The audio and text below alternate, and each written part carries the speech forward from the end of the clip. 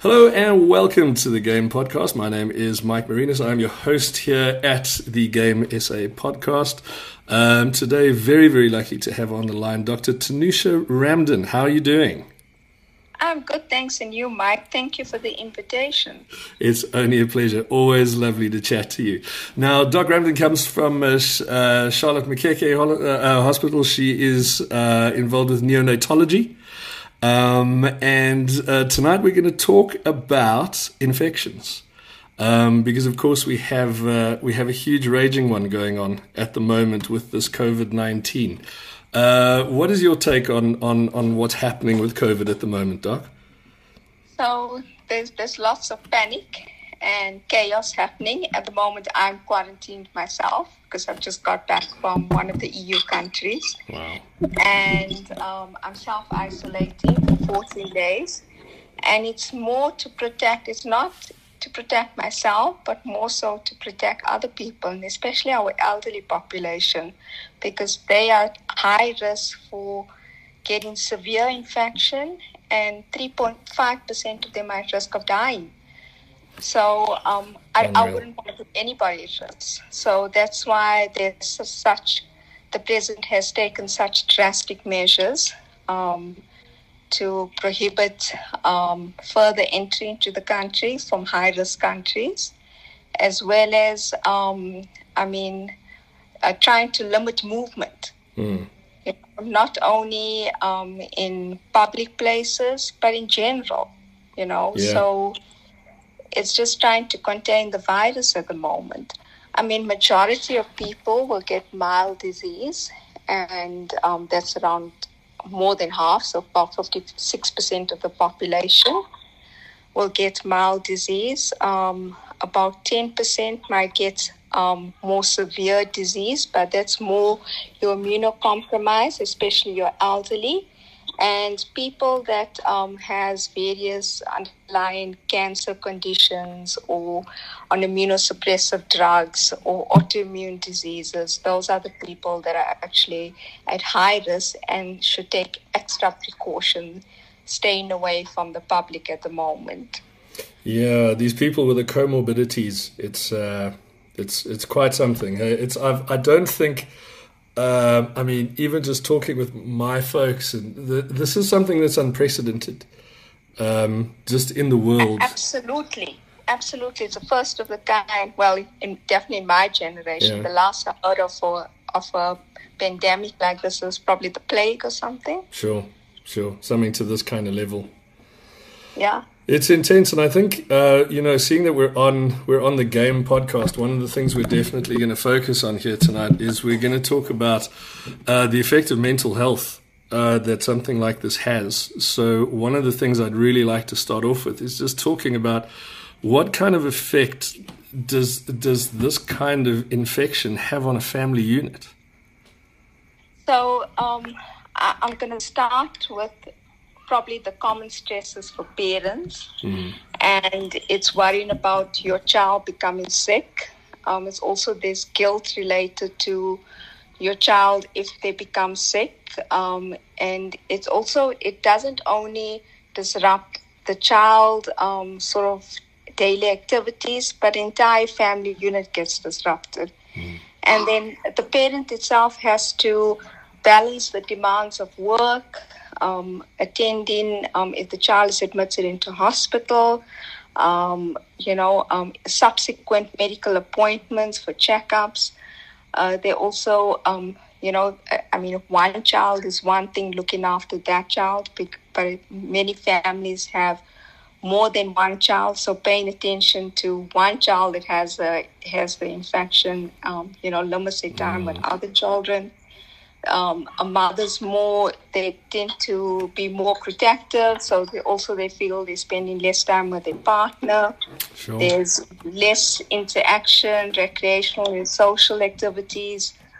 Your own parents' own mental health becomes affected. And a family, if we're talking about coronavirus, they become isolated because now, they self-isolate an entire family. So they are limited with interacting with other family members as well as the community. And like I think we've mentioned earlier, there's huge financial implications as well. Your financial and health concerns for your other family members now within your immediate family. Sure. I mean, there's a whole host of people that, and it's wonderful that people get to work remotely. And I do think it's a wonderful kind of almost a push for all of us to, first of all, increase our hygiene, and second of all, realize that we can actually work from home, which actually opens up things for a lot of disabled people as well. You know, people that can't move around as easily, that they can actually work for companies just as well as everybody else. But there is the disease, and then there's the dis-ease of people who are going to become horribly financially strapped by these kind of things. No, absolutely. I mean, myself, it's not personal experience. I'm sitting at home, but sitting at home, and I'm still able to do a lot. I've been doing lots of work. I've been developing protocols, working on this new coronavirus guidelines for neonates. So there's lots of opportunity for finding a place when you can't go out, you know. So although you're limited, there is still a chance to do other stuff at home. Yeah, I think absolutely. And one of the things we've been looking at doing is I was speaking with a couple of colleagues and looking at, you know, you got now people that are in isolation and trying via the channel of social media just to keep up with them, just to be able to give as much value as we can to these people. You know, we can't be there with them, but it's always to try and, as you say, find your place. Exactly, it's to try and still keep your place in society as part of the support structure. Absolutely. So I think it's very again, from personal experience, people just phoning you, checking up when you're doing WhatsApp, face calls, your Skype calls, so you don't feel so isolated, you know. But in saying that, also it can be very daunting, because now you're sitting here and you're listening to all the media. The media can be very rough. You know, I've had to move my Facebook app to the back of my phone. I can't anymore. I can't. I'll go mad because the one thing says, oh, we're looking at this thing as a possible cure. Then the next guy says, well, you know, I worked on the rotavirus vaccine and that took 25 years. And then the next person says it's a complete disaster. And then the other one says, no, it's just this. So it's this cognitive dissonance that I think people have to go through is massive. So you have to surf out the real information or the proper and true information versus the fake or the hype. The hype, yeah, exactly. Yeah. So you need to filter. You need to absolutely try and filter the information you're getting in is the proper information versus all the nonsense at the moment. Yeah. Because it will make you crazy. I mean, I was listening to, I forget the guy's name now. He was on 702 Today. One of the docs that's really involved, and he was saying, you know, look, we have this 150 cases currently, but no one's on a ventilator as yet. You know, those 150 people are relatively doing quite well. So it's, you know, you listen to that and you kind of go, oh, okay. You know, and then you read something else. Exactly. You get to actually have another half an hour where you go, oh, it's almost like things are back to normal again, you know, and then it starts up again with looking at other media stuff. So I can just give you some perspective. Please. So I mean, we've had no deaths thus far in South Africa. Mm-hmm. And we have identified 6 children, and all of them has had mild symptoms. So somehow in children, they have some immune response that's a bit protective versus your, teenagers or adult population. So children are relatively being spared at the moment. And again, to put a little bit more perspective into it, more people has died from the influenza versus the coronavirus.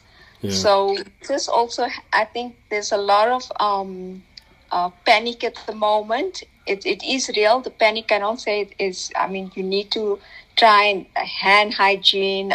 If you are sick, try and avoid going out and spreading it. But the reality is that more people has died from severe influenza infection, HIV, TB versus your coronavirus. Very interesting. It's also interesting to see what different directions the different countries take. Like with the UK looking to try and burn through, you know.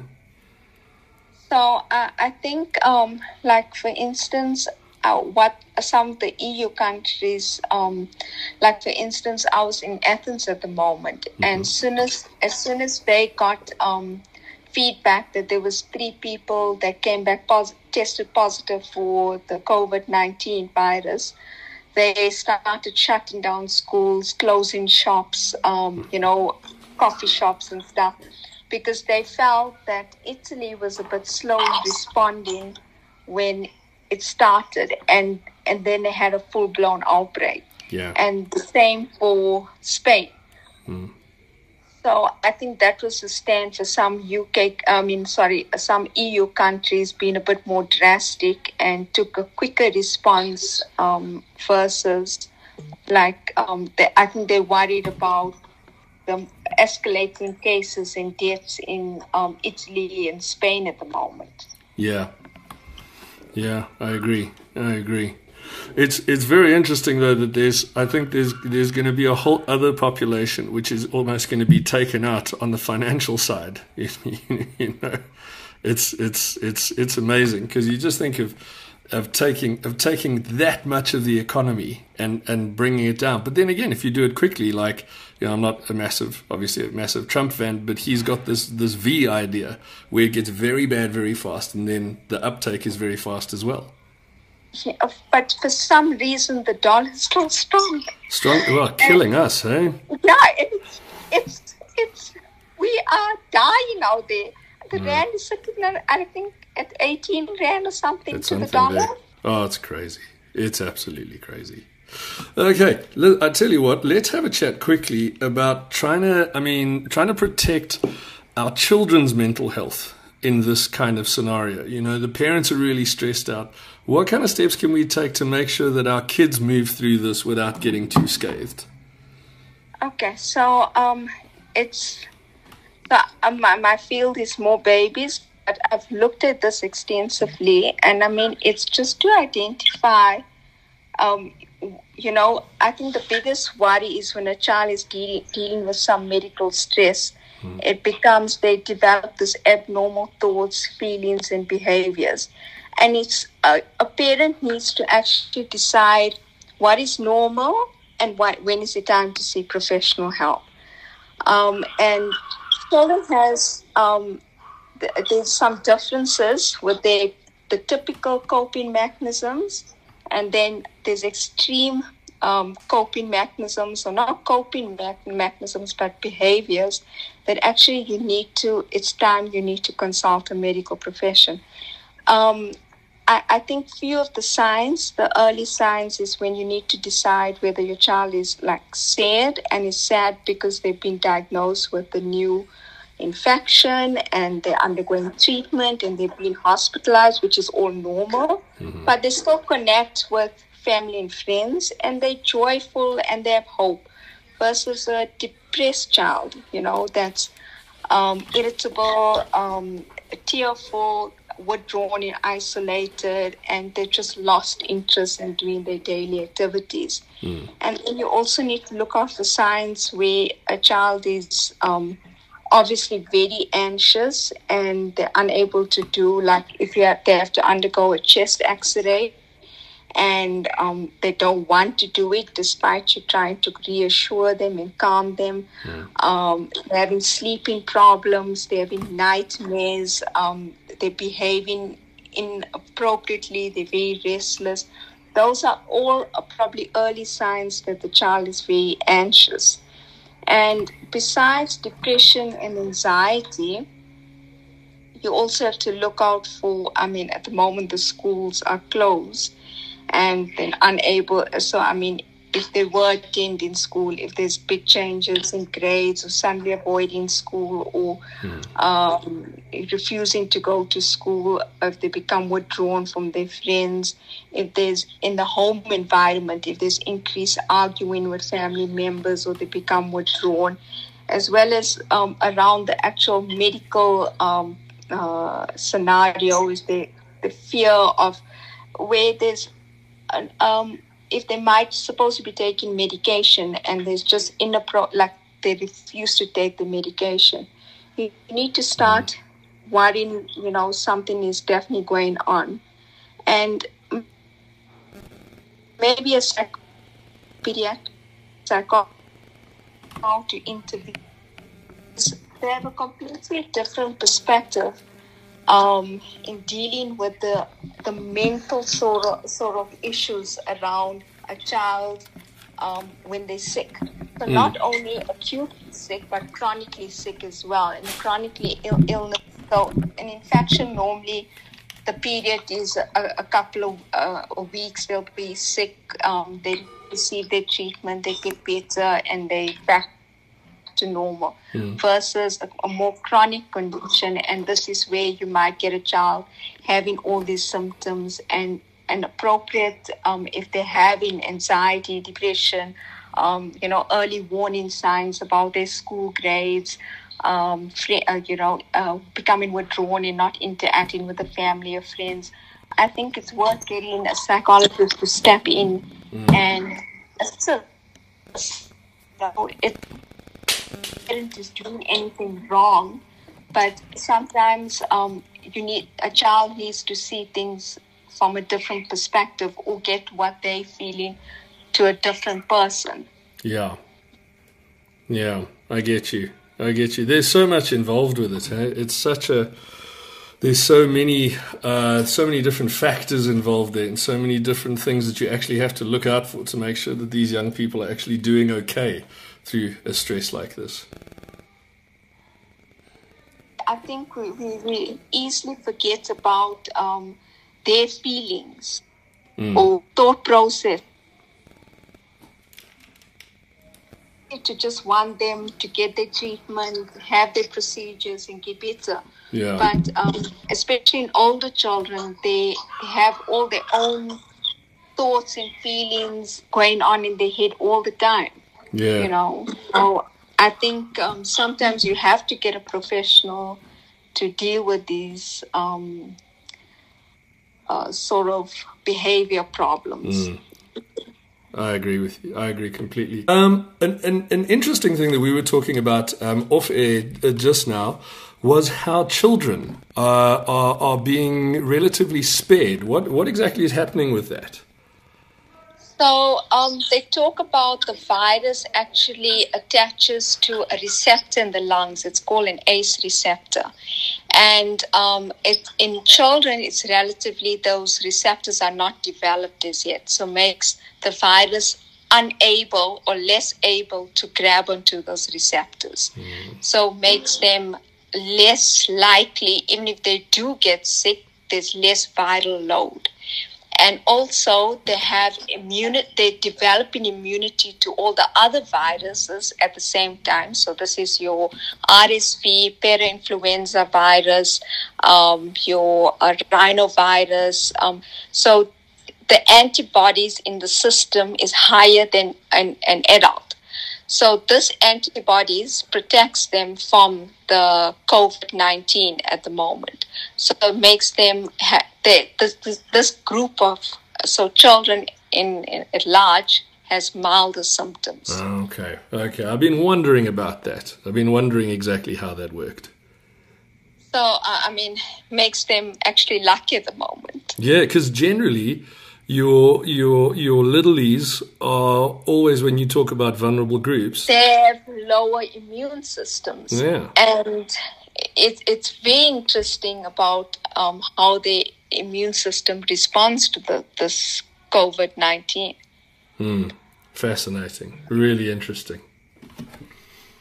Doc, thank you very much for your perspective on this. I think you've really opened things up for me as well.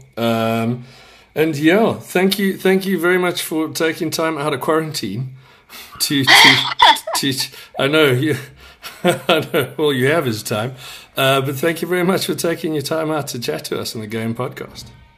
Thank you very much, Mike. Thank you for this opportunity to chat to everybody. Cool. We appreciate it. Thank you very much, Doc. Thanks, We'll Mike. have you on Have a next good time. day. Good.